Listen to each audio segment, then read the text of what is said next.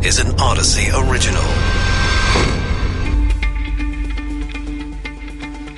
This is Coronavirus Daily. I'm Charles Feldman from the KNX Odyssey Studios in Los Angeles. And I'm Mike Simpson. If you like the extra space on the airline that comes with an empty middle seat, CDC trying to keep you comfortable and maybe safe. They have a new study saying the empty middle seats could reduce COVID exposure for passengers. That keeping the middle seats empty could reduce exposure by maybe 60%. Yeah, but will the airlines listen? Many are already booking those middle seats, and it's not likely that's going to stop again. Restaurants opening back up, full or near full capacity some spots, but they're running into the problem of finding enough workers. And remember the apps that were supposed to help with contact tracing and letting people know if they're around others who've tested positive for the virus? If you don't, you're far from alone. Yeah, we had big plans for those, right? Yeah. Let's start with the middle seats on the airlines. Joe Brancatelli, airline industry analyst, founder of JoeSentMe.com. So, Joe, CDC seems to be saying keeping the middle seat open, probably one of the safest things a carrier can do, but they're probably not going to do it, huh? No, of course they're not. And in fairness to the airlines, this is my annual In Fairness to the Airlines Day. At the beginning, when they were spraying and spritzing and cutting deals with Lysol and Purell and any company you could think of that had anything to do with disinfectants, we didn't actually know that you couldn't get it. Essentially, you could not get it by touching an object. The CDC let us know about that about 3 weeks ago. Now they're also saying what should be obvious to anyone, the less density on a plane, the fewer people on a plane, the less chance someone with COVID might have to give it to you. It's obvious the airlines are not going to spend the money anymore because they think they now can sell the seats, whereas 6 months ago they couldn't sell the seats. When we think about it, and we've done this kind of exercise before, it's kind of like, okay, the air gets circulated through pretty often. It's cleaner than you think in the airplane, or at least most people think. So it comes down to luck of the draw, and if the guy next to you has COVID, then you're in a really bad place because he's right next to you. But I start to wonder, okay, let's clear the middle seat, and now there's, 3 feet in between me and the person on the aisle if I'm at the window, but there's still a guy right in front of me who's got a couple inches of headrest, and that's all that's protecting me from him. So are you going to start to clear all the seats? Because it's just who I'm sitting next to, front, back, side to side, no matter what it is. So I hopefully wear my masks and the air filtration system is working like it should. And if you're going to travel, you're going to travel. Well, yes, and you better wear your mask because right now it doesn't matter what a state or a local rule is. The federal rule for aircraft is you're on a plane, you're wearing a mask. So let's start with that. You'll be wearing a mask for some time. The air is generally cleaner because the airlines use, most aircraft have these things called HEPA filters, and they are better than, most buildings, most homes. But you still come back to, in my opinion, Mike, if you're going to gamble, do you want to gamble with somebody literally shoulder to shoulder with you, or do you want someone 3 feet away? Yes, you're right. It's only a couple of inches between you and the guy or the woman behind you with a headrest, but it might hit that headrest if they sneeze or cough or something. Now, I do believe the ultimate solution here is for everyone to get vaccinated. And I think when we get to the point where we're down to the vax deniers are the only ones who haven't been vaccinated, kids have been vaccinated, adults have been vaccinated, it may be in the airline's best interest to say you're not vaccinated, you're not flying. And you better prove to us that. All right, so you just kind of introduced something that is interesting. Not that the other stuff you were saying wasn't, but this is interesting. Do you think, because I think airlines are pretty smart about what they're doing, and I think they're pretty smart in terms of long-term planning and what they're doing. Do you think that one of the reasons they're saying, oh, we're going to now sell all these seats and we're not going to keep the middle seat open, is because they kind of figure that at some point a lot of people are going to go, gee, I don't want to risk flying on a packed plane, so maybe if I'm one of those people who don't want to get vaccinated, but I have to fly, so now I'm going to do it, and it makes it easier for them down the road to mandate vaccination, in effect, vaccination passports? It's possible. Listen, this has gotten immediately political, of course. We have anyone who's traveled and Charles, as a pilot, you know, and you've flown in strange places around the world. There are vaccine passports of various kinds. You must have yellow fever, cholera in some cases. Most colleges will want you to prove you've had your shots. So I don't know why this one is a particular problem, other than everyone's looking for a wedge issue politically.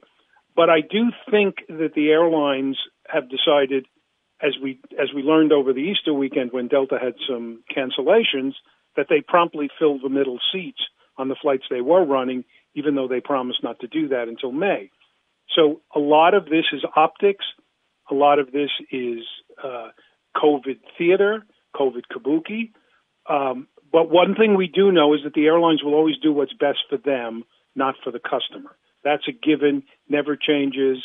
Before COVID, after COVID, they will do what's best for them. They think right now they can sell that middle seat, and they'll worry about 6 months down the road and passports and rules later. Joe Brancatelli, business travel airline industry analyst, founder, editor of the site joesentme.com. Restaurants around the U.S. opening back up to full or almost full capacity, both indoors, by the way, and outdoors. It's a welcome change to a year of opening and shutting down and then opening again, but just outdoors, then partly indoors. But now they got a big problem. Not enough workers to do all the things a restaurant needs. Cooking, serving, managing, where'd they all go? With us is Carlos Gazatua, owner of Sergio's Family Restaurants, 13 locations across South Florida, and Lucy Thompson Ramirez, co-founder of Pez Cantina in downtown Los Angeles. So, Carlos, let's start with you. How much of a problem has it been finding enough employees? Well, Florida is a bellwether for the rest of the country. We've been open, schools have been open, and currently our unemployment, believe it or not, is 4.8%. So we're having a crisis currently because as we looked at the symptoms of why people aren't coming back to work, we first thought it was fear. But now with the vaccine and how many people are out in Florida when you come visit Florida, we've kind of eliminated that as part of the scenario. We've also thought about people leaving the industry with shortages, but that's happening across all industries, leaving us to finally think about, and really the only solution is the problem is the unemployment payments that are being issued. So you think people are getting those and they think they can make more off those or be comfortable at least for now and they don't need the job, at least like today, tomorrow? Yeah, such an interesting question. Here in Florida, we are one of the lowest paid, believe it or not, with state and federal benefits at $600. I mean, across the country, there's places that are $900 a week. So again, since we're open, it's really confounding the issue of can people really live off $600? But we do believe that there's a lot of people, we talked to our 25% of our staff have not come back, even though we've called them, because they said that they're fine and they are doing other side jobs. So the question that is left with the industry, like the restaurant and hospitality industry, is that we need so much staffing to produce and manufacture our product. We are in the manufacturing and service industry really in 30 minutes once you order. It's a very unique model, restaurants. Okay, Lucy, here in Los Angeles, are you having the same issues as Carlos is in southern Florida with getting people back at your restaurant? And if so, what do you think the reason is? Well, I have to echo what Carlos just said. I feel like we've had such a hard time reopening and providing the proper service that is required to be fully staffed. The demand is definitely there. We're getting busier and busier. And as a result, we're the ones getting the bad reviews because we can't keep up with this labor shortage. We're a little behind Florida. The vaccines are rolling out. So I think that, I agree with him saying that it's no longer fear. But in California, unemployment compensation can go all the way up to, I believe, $750 with the additional $300 that the federal government is providing. So that is a pretty generous amount, especially when people are doing side hustles to make ends meet. I also find that we've been reaching out to a lot of different platforms to post job listings, and I do get a ton of responses and lots of applicants. But the pattern I'm seeing is they're coming in, they're working 1 or 2 shifts, and then they abandon their posts altogether, and that's been really, really challenging for us. What do you make of the idea that people have left the industry, though? And look, the old joke, and it's true in a lot of cases, in this town anyway, is that if you were a wait staff or a host, then you were also trying to make it as an actor, and you couldn't do either of those during the pandemic, so you might have found a whole new industry. Yeah, I feel like a lot of our staff members, maybe like 20 to 25% of them, some of them moved out of state and just pursued a completely different industry altogether.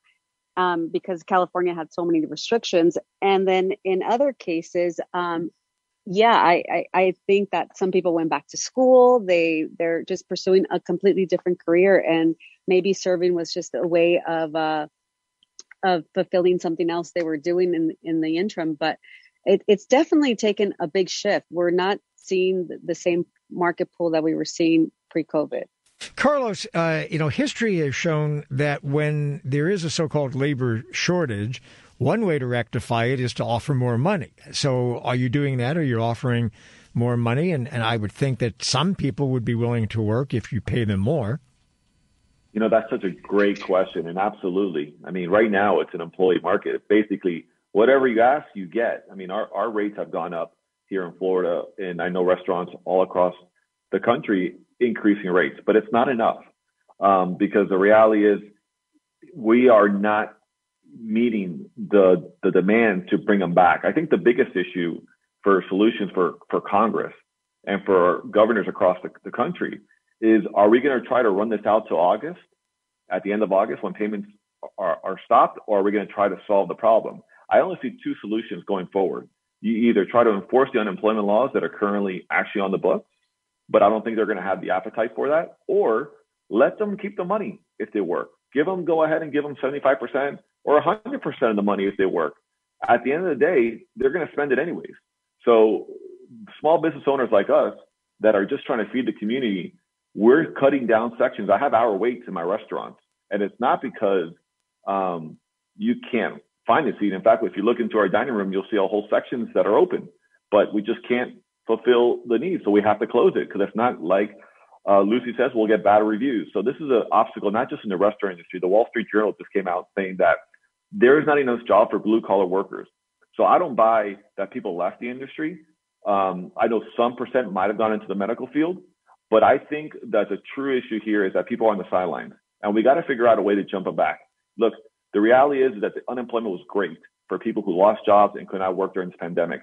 The question is as the pendulum switches, as the virus has changed, we had to change strategic tactics to help us, right, survive. So now we have to do the same thing for small businesses.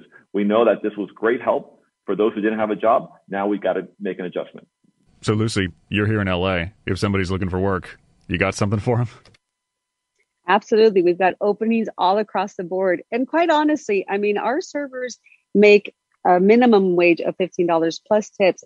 And those tips are a lot more than $50 an hour. So they're making between $30 and $40 an hour, which in my opinion is a pretty good living. But if that could be a tactic that Congress could address, where they can actually keep the unemployment and continue to work, that would be amazing, because the truth is, it's exactly what it is. It's a stimulus package, and it really is stimulating the economy. I mean, people are eating out and drinking and enjoying the opening of restaurants quite faster than I anticipated. And we rejoice that, because as small business owners, we do rely on that.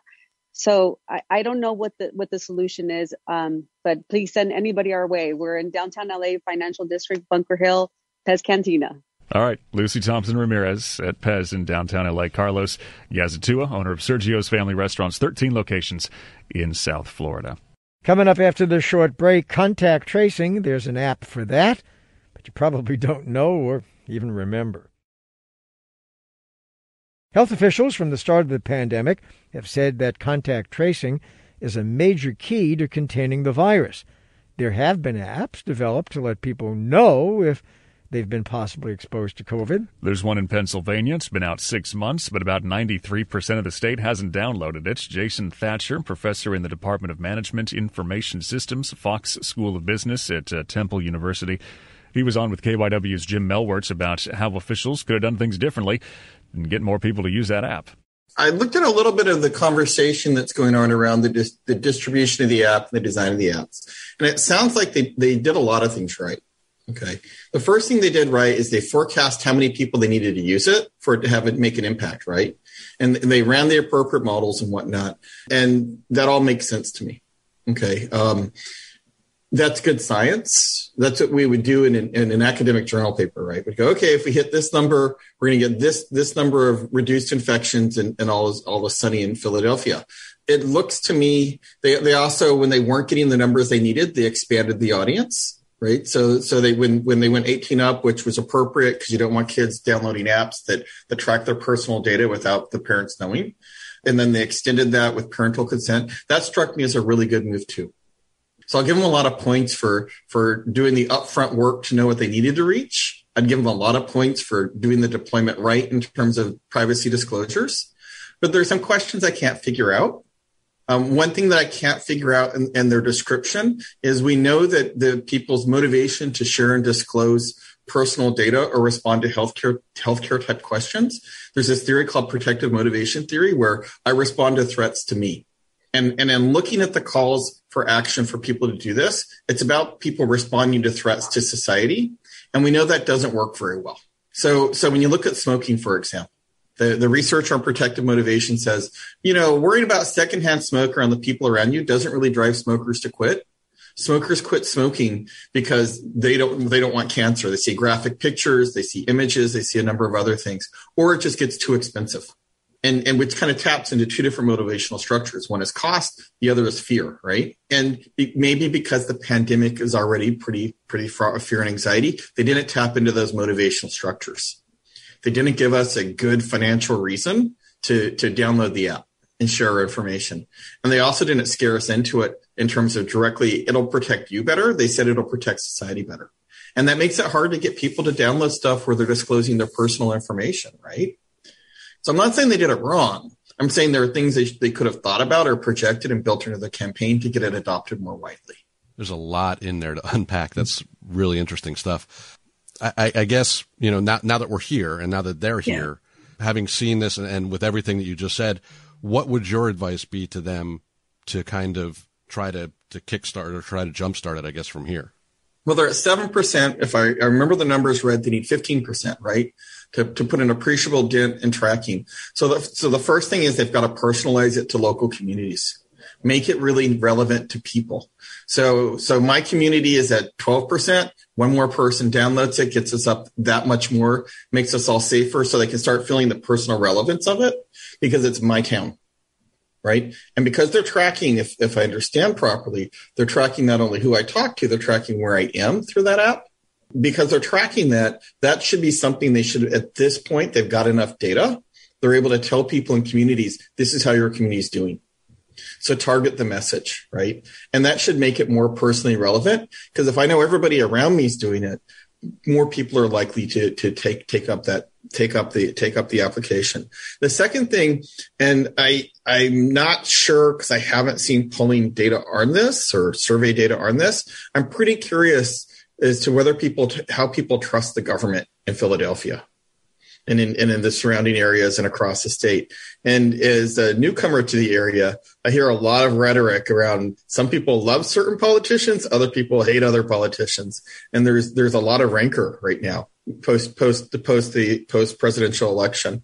They've got to do something to get people to trust them, to trust the state that they'll use the data appropriately, right?